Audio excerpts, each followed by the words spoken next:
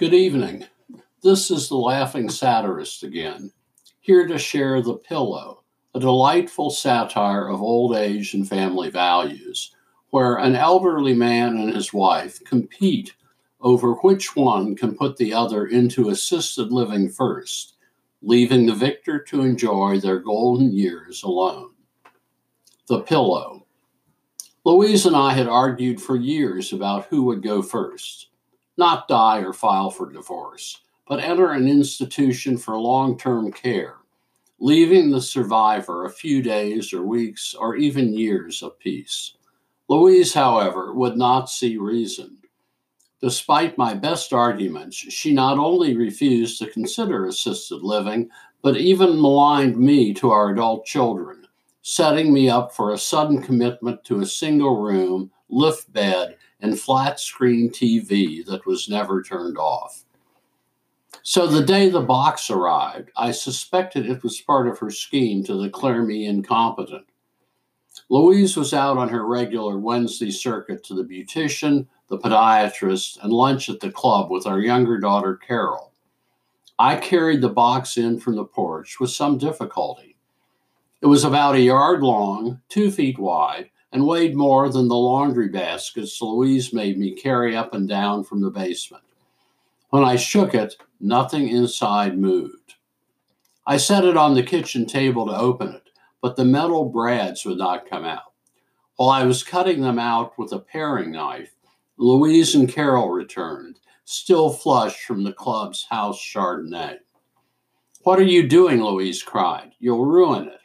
"I'll watch him, Mother, while you go to the bathroom," Carol said, taking the knife away. Score another one for Louise. An incident with a knife would be powerful evidence at a competency hearing. It was no surprise to me that Carol had gone through 2 husbands with hardly any alimony or child support to show for the experience. "Let me do that," Louise said upon her return. She found a screwdriver in one of her secret drawers, pried out the brads, and opened the box. Inside, wrapped in plastic so thick that my knife had barely lacerated it, was a pillow. "Here," she said, "use it for your nap." "Did he eat his lunch, Mother?" Carol asked. On days Louise is out, I open a can of beef barley soup she always leaves, smear some inside a bowl, and pour the rest down the disposal. "Why is it so heavy?" I said to distract them. "Magnets," Louise said. "They realign your spine as you sleep." "I didn't know the human spine was magnetic," I said. "It's the latest medical breakthrough," Louise snapped. They were looking at me with the expectant stare of prison guards, hoping the prisoner will resist. So I lugged the pillow upstairs, where Louise stuck it into a pillowcase. "Ow," she said as she punched it to fluff it. She had hit one of the magnets. When I lay down, it felt like a log under my neck. I tried to turn it around so the softer side was up, but she turned it back. "The magnets have to be under your neck to work," she said. So I closed my eyes, thinking I would turn it around again as soon as she was out of the room. Instead, I fell into a deep, dreamless sleep, like the afternoon naps I took decades ago after cutting the grass and drinking 2 beers with lunch.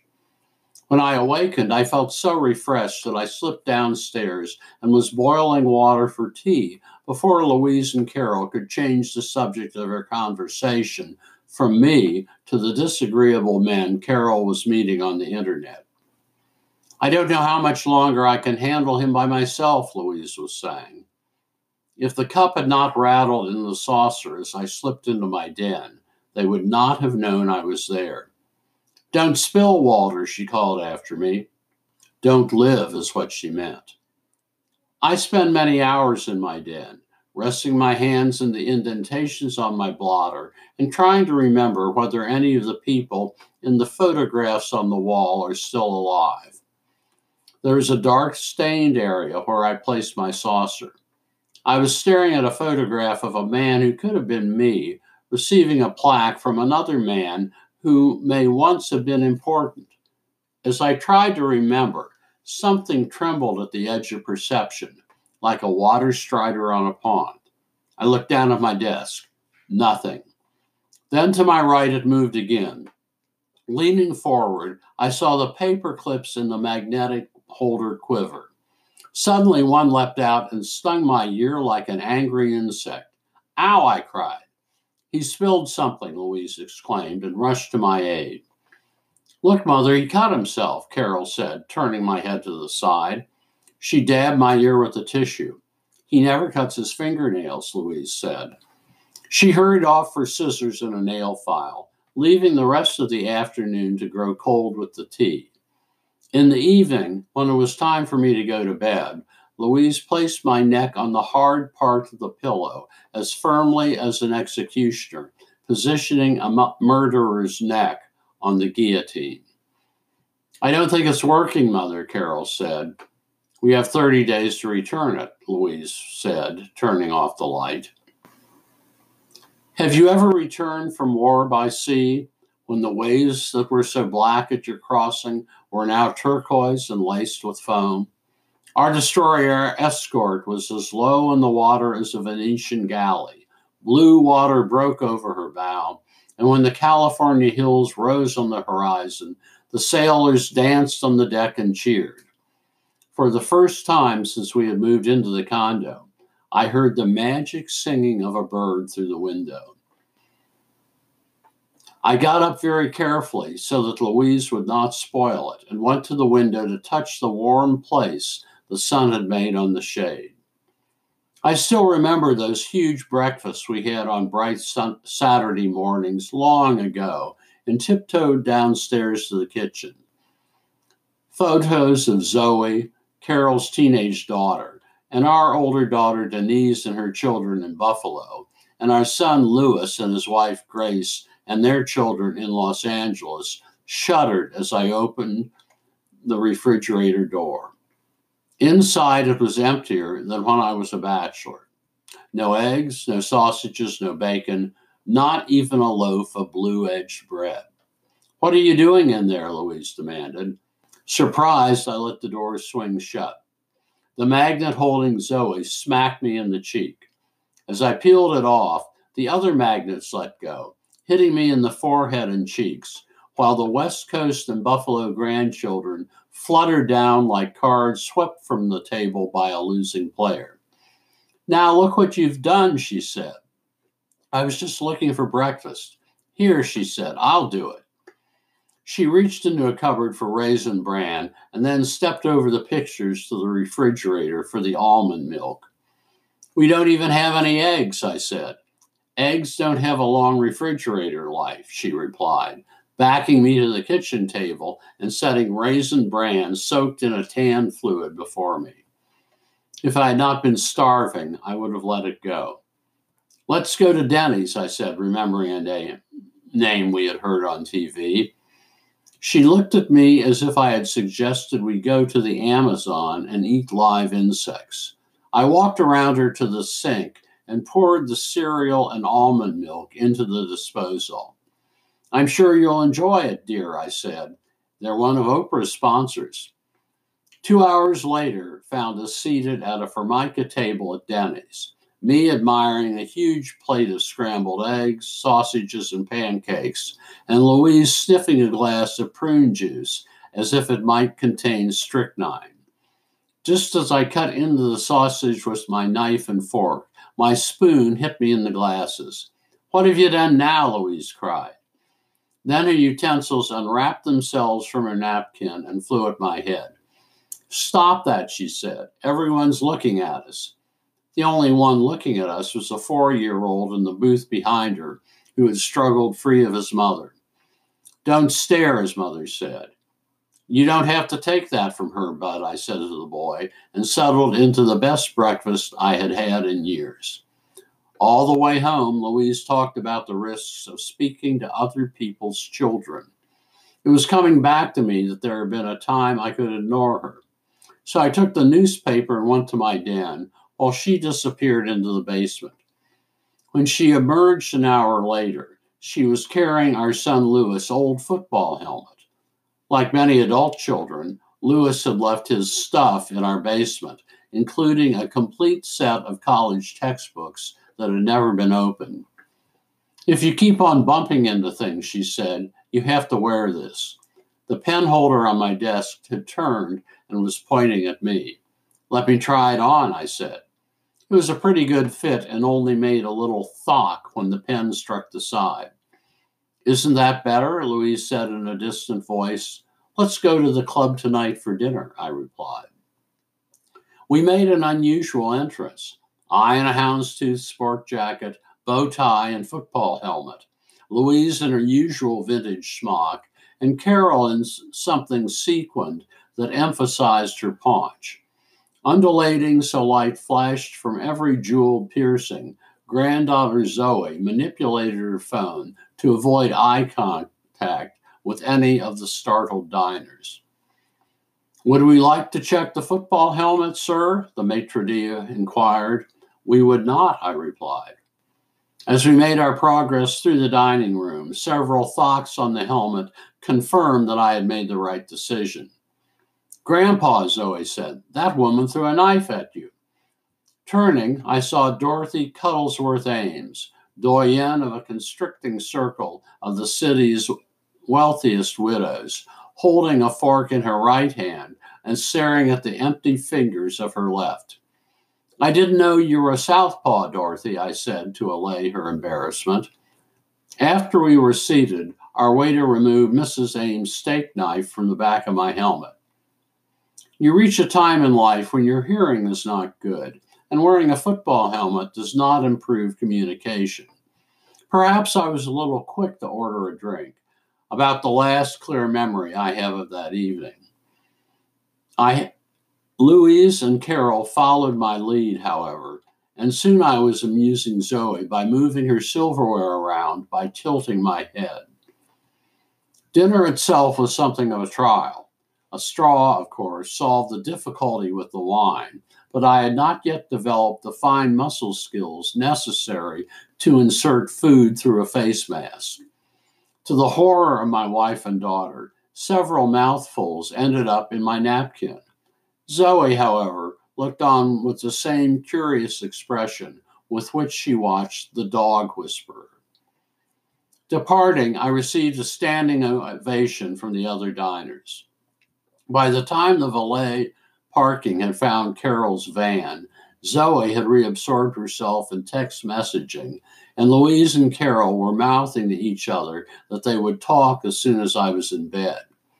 In a heightened state of awareness after 2 glasses of wine and a cup of coffee through a straw, I decided to forestall their plans. Have we spoken yet about triangulation? It's a pejorative term in psychology to describe one member of a family confiding something nasty to another about a third family member, the target, so that the target is isolated and unaware that he is the victim until it's too late.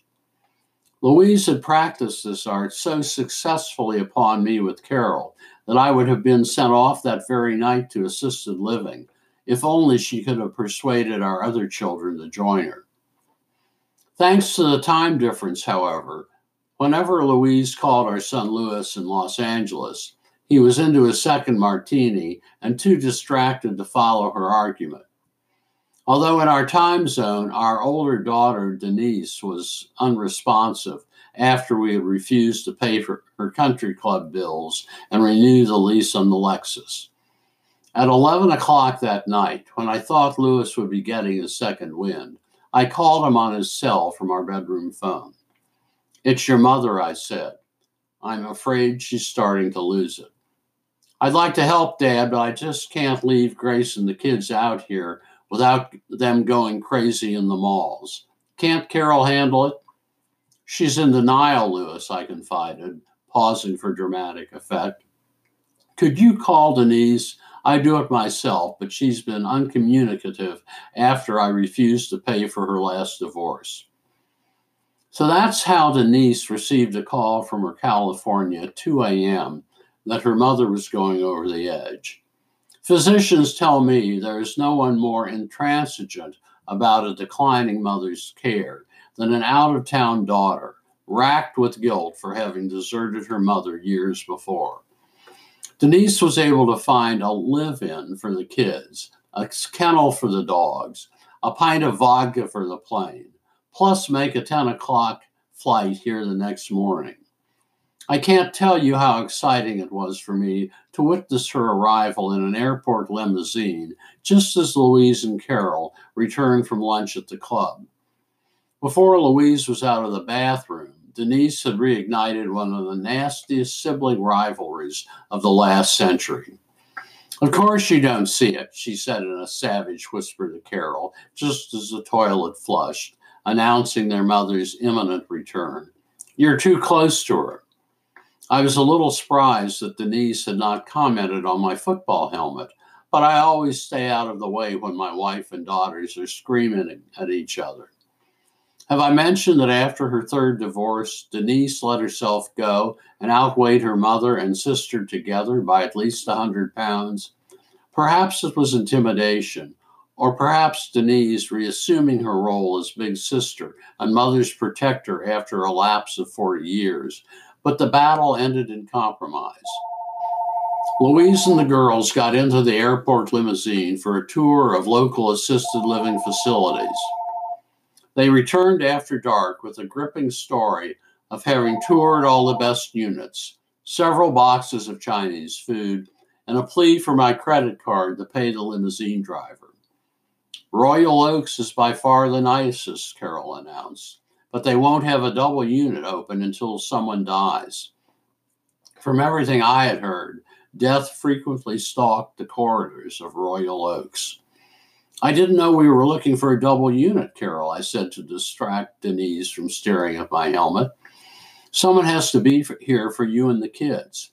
"That's right, Carol," Denise agreed, dumping most of the cashew chicken over a huge pile of rice on her plate. "What do you have to drink with this, Dad?" "I found an ancient bottle of Saint-Emilion behind the mayonnaise, much too good for the occasion, but I wanted to keep her on my side." The next morning, after breakfast at Denny's, we checked Louise into a Royal Oak single. I'll bet she appreciated that last full breakfast. We left her arguing with a big-boned woman in hospital blues about the best time to start her on Depends. And here the story might have ended. All the years of waiting made my solitude even sweeter.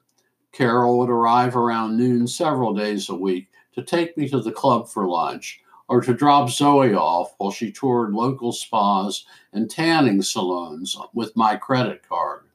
And we always had dinner together Friday at the club. Every Sunday we would visit Louise for lunch.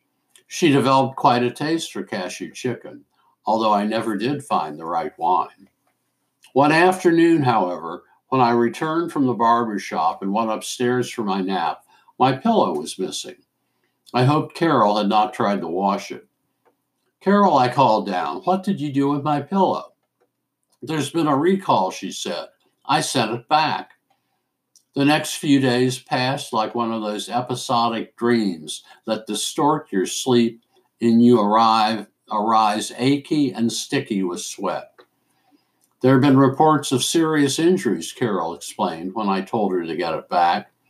"At least you won't have to wear that ridiculous helmet anymore." What do you say when the fatal diagnosis is uttered, and all that is left is to call hospice and pull down the shades? At our last dinner together at the club, I spilled my water twice, could not taste the fritters Diabolo, and nearly aspirated my straw. I lost it during our exit when I saw several diners waving metallic objects at me, as if to deflect the evil eye.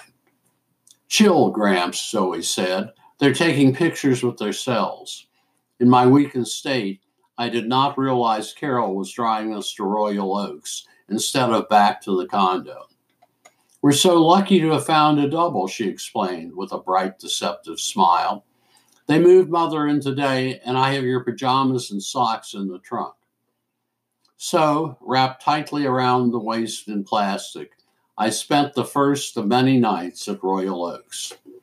A slow decline is like entering detox with no hope of ever escaping the addiction, where all the shakes and tremors lead to is an even more painful bondage.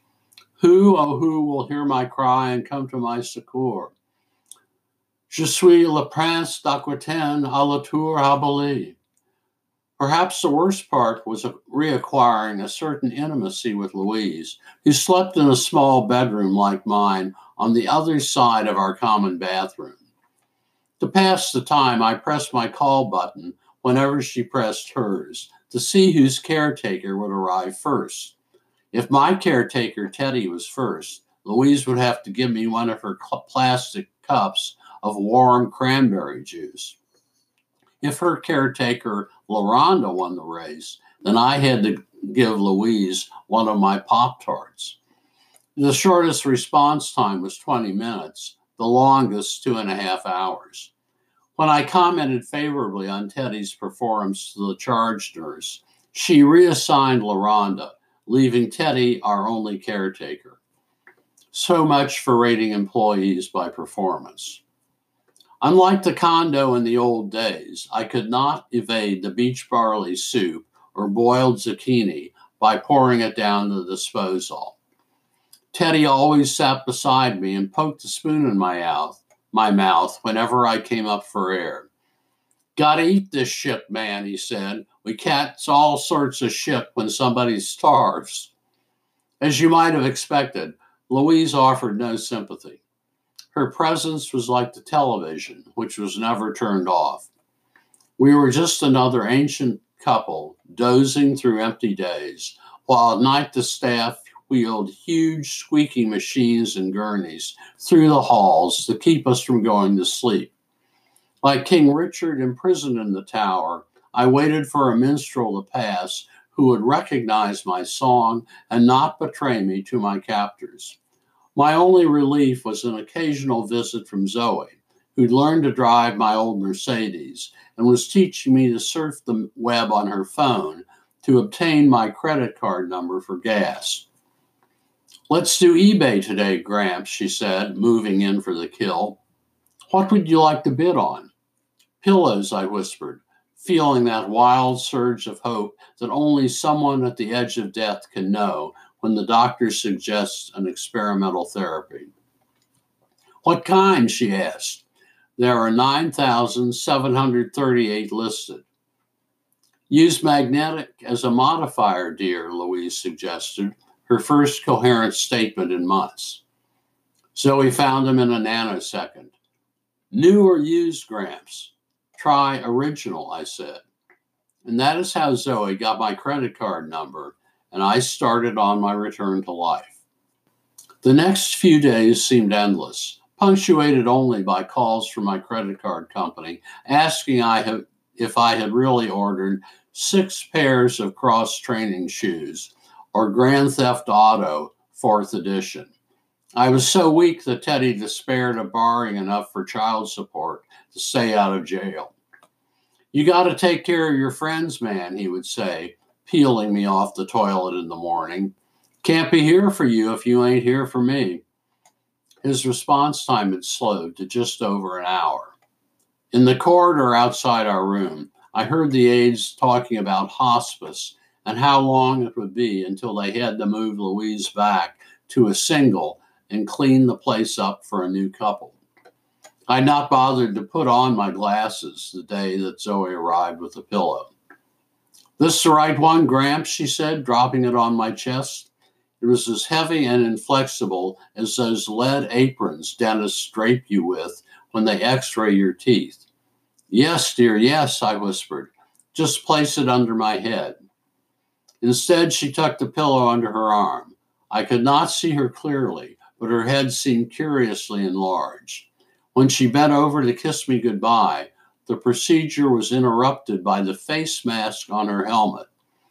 Instead of leaving me the pillow so I could return to life, she took it for herself so she could audition for American Idol. Oh, yes, the minstrel had recognized my song and had sold me back to the evil prince. Teddy, I whispered when he came to bind me up for the night. You into eBay? Whoa, he said.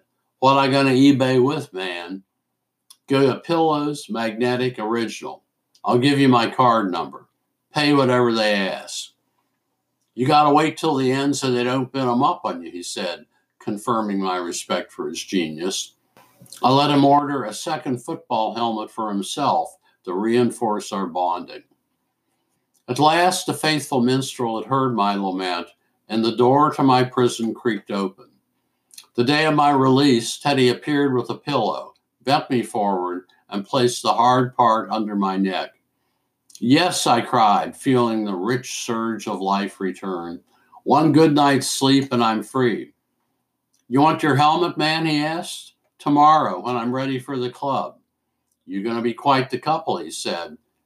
No, I don't think Louise will be up to it. She loves her pillow, man. When I give it to her, she says she ain't never felt better. You gave Louise a pillow, I exclaimed, and I get her a helmet too. Joe Namath, number 12, just like you. From Louise's room, I could hear the remote control for the television spinning on her bedside table before dropping onto the floor. The pillow's reach was spreading like a fungus. Don't wait up for me tonight, Walter, she called. Carol and I are going out. This story was written by Fred McGavran and appeared in Strangely Funny 2.5. I suppose that's available on Amazon. Everything else seems to be. McGavran's website might help. It's www.fredmcgavran.com. Next time, I'll read Lawyer-Assisted Suicide, an expose of a practice to facilitate the passing of wealth from one generation to another in jurisdictions where the right to die is still frowned upon. Until then, good night.